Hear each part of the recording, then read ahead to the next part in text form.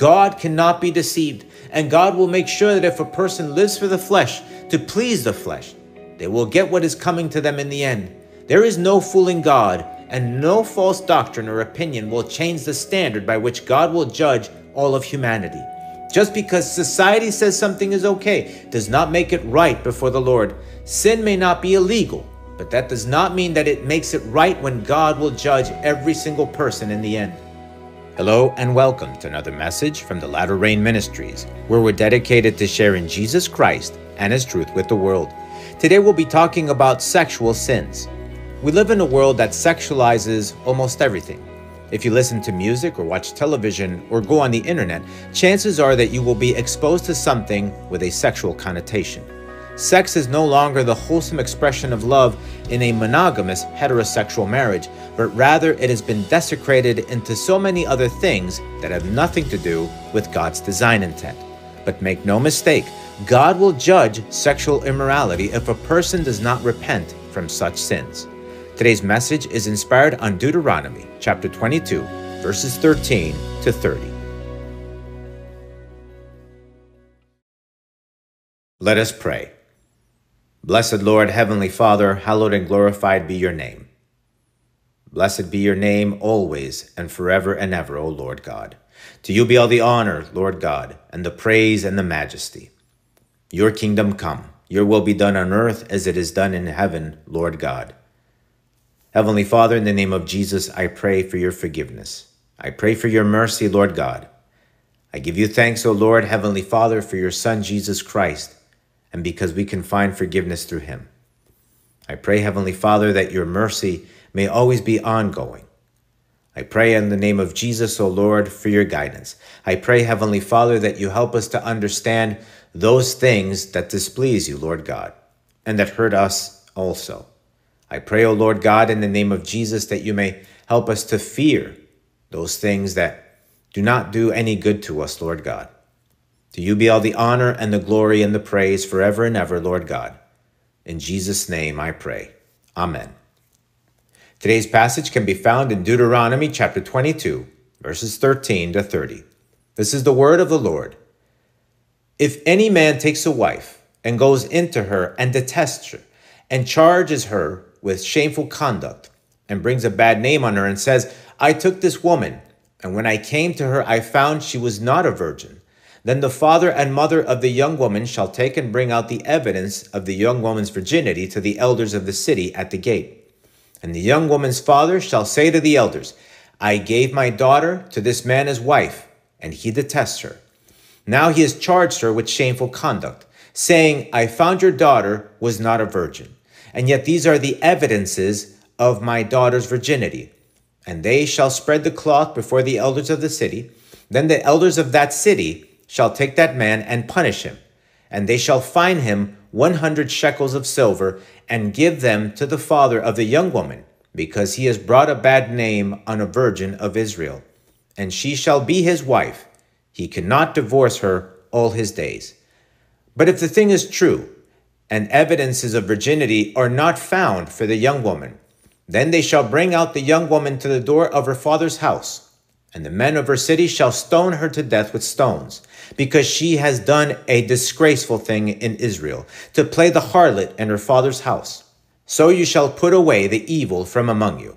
If a man is found lying with a woman married to a husband, then both of them shall die, the man that lay with the woman and the woman. So you shall put away the evil from Israel. If a young woman who is a virgin is betrothed to a husband, and a man finds her in the city and lies with her, then you shall bring them both out of the gate of the city, and you shall stone them to death with stones, the young woman because she did not cry out in the city, and the man because he humbled his neighbor's wife. So you shall put away the evil from among you.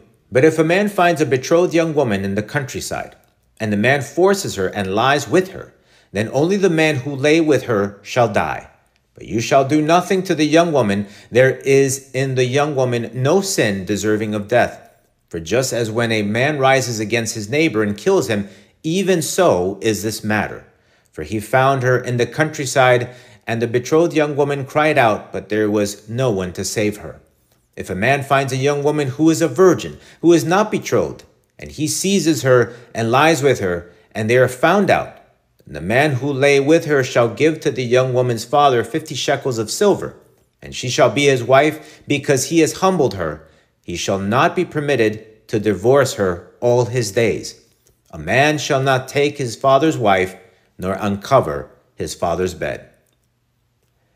We surely live in different days than to those described in this passage. But despite the fact that people should not be stoned for sexual immorality, as God commanded before, because we are now living during the age of the dispensation of God's grace, it is still God's will for people not to get into sexual immorality. No matter how outdated this seems, or how much general society abolishes these moral guides, God will still judge as sin if a person does the things that are mentioned in this passage. Fornication or sex before marriage is sin. It's wrong before the eyes of God for two unmarried people to have sex before marriage, even if they proclaim to love each other. Adultery is wrong. Rape is wrong. And if a man takes a woman's virginity and does not marry her, then that too is wrong. And of course, a man should not sleep with his stepmother. These are all things mentioned in the Word of God that are considered sin, and the wages of sin is death. Before the eyes of God, even if a person is not stoned for doing any of these things, that does not mean that God will not judge them if they do not repent and stop practicing these sins. And so both the unbelieving and believing person shall be judged by God if they practice sexual immorality. Here is something that believers need to understand, and that is that a lifestyle of sin, or the practice of sin, will not go unpunished before the Lord. God's grace is no longer dispensed on a person that sins against the Lord willfully. And so followers of Jesus Christ cannot live a lifestyle of sin that involves sexual immorality. Galatians chapter 5, verse 19 to 21 tells us this: "Now the works of the flesh are evident, which are adultery, fornication, uncleanness, lewdness, idolatry, sorcery, hatred, contentions, jealousies, outbursts of wrath, selfish ambitions, dissensions, heresies, envy, murders, drunkenness, revelries, and the like, which I told you beforehand, just as I told you in time past, that those who practice such things will not inherit the kingdom of God."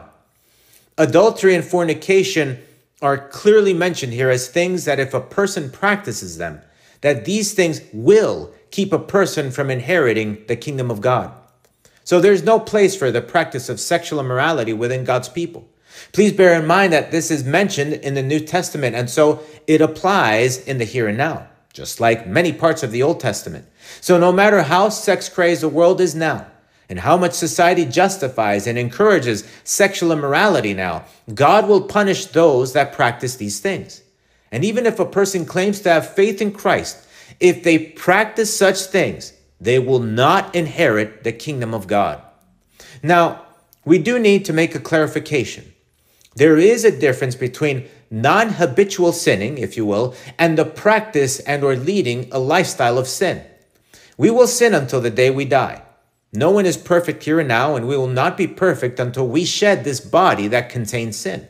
Just because you have given your life over to the Lord does not mean that you will not commit any more sins. But the difference is between those that sin, meaning those that have momentary issues with sin, as in giving into weaknesses very seldomly, versus those that live a lifestyle of sin regarding wrongdoing as something that is acceptable and justifiable before the Lord. We can find forgiveness before the Lord if we slip up as an accident or as an anomaly in our lives, but not when we try to invalidate the Word of God and do things without any regard for the Lord and the sinful life we chose to leave behind. This is something that needs to be understood. There can be no salvation without complete and total repentance and conversion from sin. Let me say this again. There can be no salvation without complete and total repentance and conversion from sin.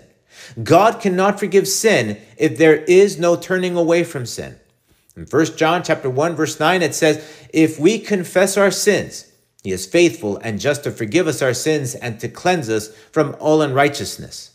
There are those that proclaim that all you need to do is just believe in Jesus Christ to be saved, but that is false. repentance and conversion are a requirement for salvation. The very foundation of experiencing God's grace involves turning away and denouncing all sin, to ultimately ask God for forgiveness and to turn away from sin. This is, for instance, what the Bible says when Jesus proclaimed the gospel message. In Mark chapter 1, it is written, "Now after John was put in prison, Jesus came to Galilee, preaching the gospel of the kingdom of God, and saying, 'The time is fulfilled, and the kingdom of God is at hand. Repent and believe in the gospel.'" There is another passage in the Bible that explains what will happen if a so-called believer chooses to practice sin and or willfully sins. Hebrews chapter 10 says, "For if we sin willfully, after we have received the knowledge of the truth, there no longer remains a sacrifice for sins, but a certain fearful expectation of judgment and fire indignation, which will devour the adversaries. Anyone who has rejected Moses' law dies without mercy on the testimony of 2 or 3 witnesses. Of how much worse punishment do you suppose will he be thought worthy who has trampled the Son of God underfoot, counted the blood of the covenant by which he was sanctified a common thing, and insulted the Spirit of grace?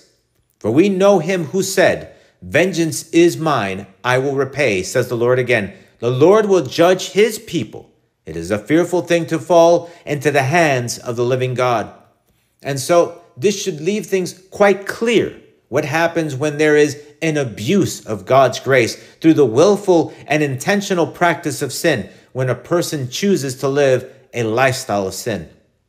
So let's be very clear here, especially with sexual immorality.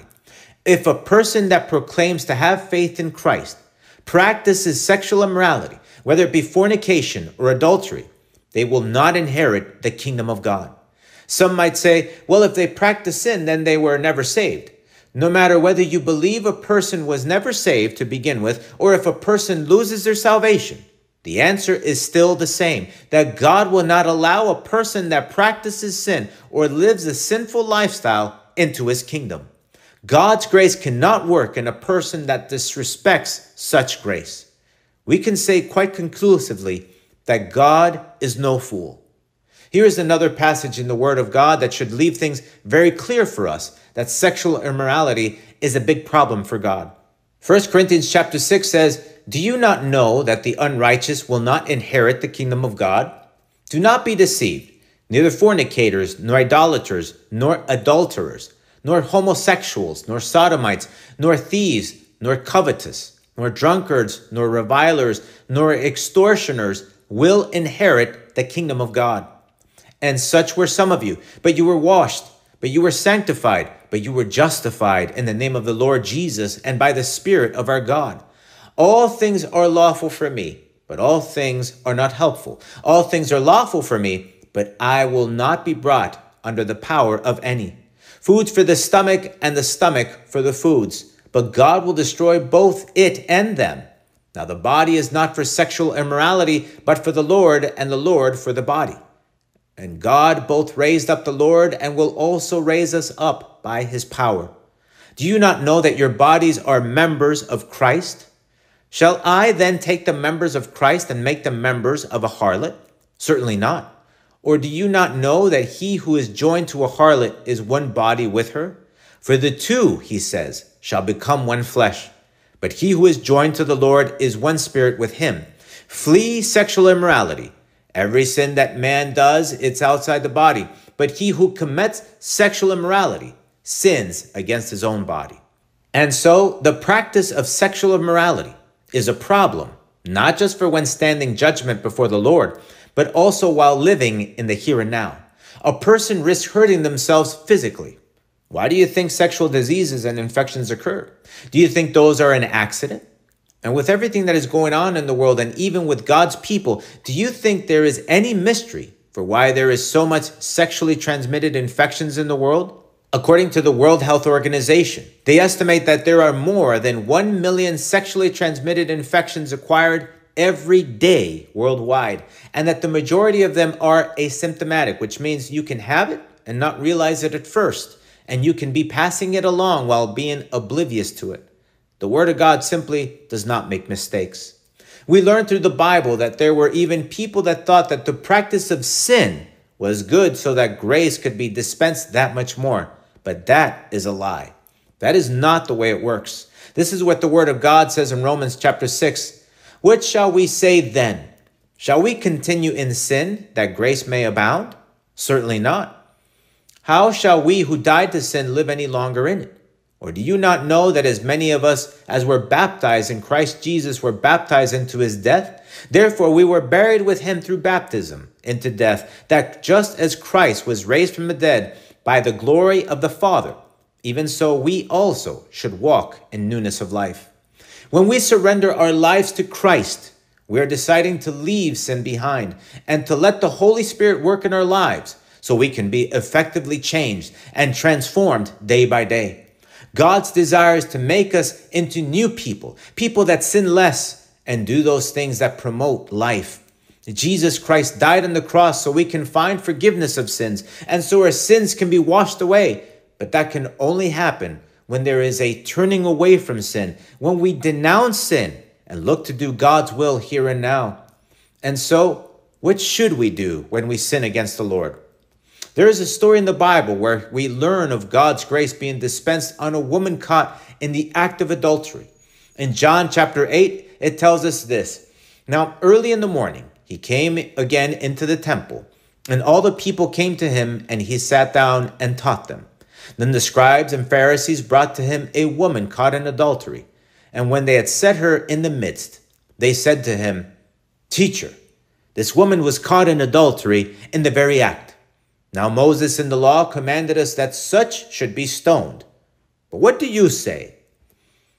This they said, testing him, that they might have something of which to accuse him. But Jesus stooped down and wrote on the ground with his finger, as though he did not hear. So when they continued asking him, he raised himself up and said to them, He who is without sin among you, let him throw a stone at her first. And again he stooped down and wrote on the ground. Then those who heard it, being convicted by their conscience, went out one by one, beginning with the oldest even to the last.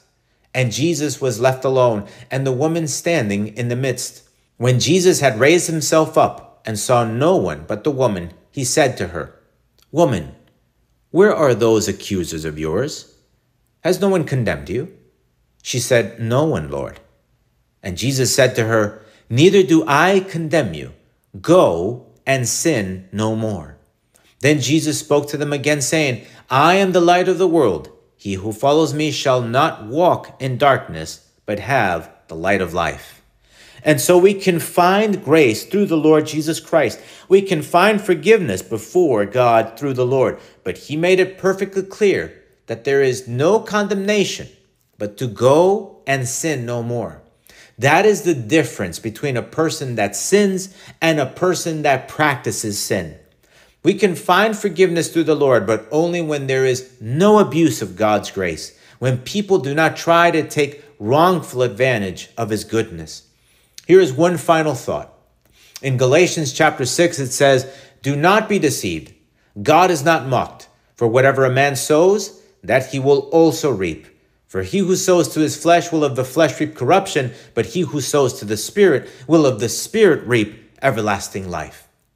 God cannot be deceived, and God will make sure that if a person lives for the flesh, to please the flesh, they will get what is coming to them in the end. There is no fooling God, and no false doctrine or opinion will change the standard by which God will judge all of humanity. Just because society says something is okay does not make it right before the Lord. Sin may not be illegal, but that does not mean that it makes it right when God will judge every single person in the end. Sin is sin, and if a person does not stop the practice of sin, of leading a sinful lifestyle, they will only hurt themselves here and now, but even worse in the future, and they will suffer an eternal consequence. I urge you for your own good, flee from sin. Flee from sexual immorality. Don't give in to it. It's not worth it. A few minutes of pleasure can never compare to eternal life. Don't put a cheap price on your soul. Don't let momentary pleasure dictate where you will spend eternity. Let sin go and live the eternal life that only God can give through the Lord Jesus Christ.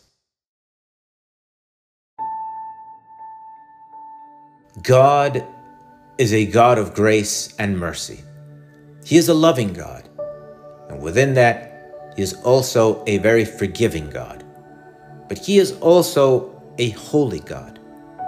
We can find forgiveness and mercy through the Lord Jesus Christ, but only if we decide to leave sin behind, to turn away from it, to convert with all of our hearts. Repentance is not just about saying that you're sorry. It's more than that. It's about converting, turning away from sin. We live in a time where everything is sexualized. We are so sexualized as people that there's hardly no room for a platonic relationship. Society makes it seem that the only way to show another person love is through sex, but that is not right. The only situation when sex is condoned and even blessed by God is when a man and woman have married each other because of love within the bond of matrimony. Any other sexual experience outside of marriage is wrong. It is sin. And if it is practiced, if it becomes a lifestyle, God will judge it accordingly. And the person opens themselves up to consequences here and now, but even more concerning, to eternal consequences that can bar them entering the kingdom of God. This is what the Word of God teaches us explicitly and clearly. And like we have mentioned time and time again, inspired and guided by the Holy Spirit, that a person's opinion does not affect God's judgment and truth. God does not care about what a society finds acceptable or not. Our judicial system and laws have no impact or effect on the eternal kingdom of God. We need to be very mindful of this. But here is the good part in all of this, that if we have sinned, but do desire to turn away from our sins and to have a new life, a different life, not governed anymore by sin and free from the eternal consequences that sin inherently produces, we can find forgiveness, mercy, and grace through the Lord Jesus Christ by repenting and converting from all of our sins and making Jesus Christ the effective and literal Lord of our lives. You can find eternal life and eternal forgiveness through the Lord Jesus Christ. God has made a way of salvation through the person of His only begotten Son. God allowed for His Son, Jesus Christ, to die on the cross and shed His blood so you can have your sins forgiven and so you can stand fully justified before the Lord God Almighty at the final judgment. When we convert to the Lord, God writes our name in the book of life. And when we abide in that faith until we breathe our last breath, doing the Father's will here on earth, God will find us fully justified and worthy to enter His kingdom through the Lord Jesus Christ. Jesus is the only way, the only truth, and the only life. We have this promise through the Lord. Therefore, if anyone is in Christ, he is a new creation. Old things have passed away. Behold, all things have become new. So, do you want for God to forgive your sins? Come to Christ. Do you want a new beginning, a new start in your life? Come to Jesus. Do you want to live forever? You can find true immortality by abiding in Christ. We can have eternal life through Christ Jesus, our Lord. Let us pray. Heavenly Father, Holy Lord, blessing and honor and glory be to you. Lord, I praise you and I worship you for your goodness, for your mercy, because you are truly good. Because, Lord, you want to dispense your grace in our lives. You want to forgive our sins. But Heavenly Father, because you have given us free will, you wait for us to make that decision, to let go of sin, to understand what it is, and that it does not help us in any kind of way. It only hurts us and hurts those around us. I pray, Heavenly Father, for everyone that might be listening right now in this very moment, that, Lord God, if they have not come to have that true and genuine relationship with you through Jesus Christ, I pray that they may be able to do so now, that they might be able to repent and turn away from all of their sins, and that they might be able to find a new life through Christ Jesus. I pray, Heavenly Father, in the name of Jesus, O Lord, also for those that may know you, that may profess a faith in you, but Lord God, that they may have fallen away from you in sin, and falling into the things of the world. I pray, Heavenly Father, Lord God, that they too may also repent, turn away from their ways, and turn to you with all of their hearts. I pray, Heavenly Father, that you help us to be mindful, that, Lord God, that we will give an account before you. Lord God, help us to not abuse your grace, but to embrace it and to live by it eternally. To you be all the honor and the glory and the praise forever and ever. In the name of the Lord Jesus Christ, I pray. Amen. Please join us again next time as we look into God's Word together. And if you have any questions or just need some prayer, please email us through our website. If you want to listen to other messages, you can go to our website or look for our podcast in the Apple iTunes Store under The Latter Rain Ministries to subscribe. The Latter Rain Ministries is a self-supporting Christian ministry dedicated to sharing Jesus Christ and His truth with the world. The Lord is near. May God bless you.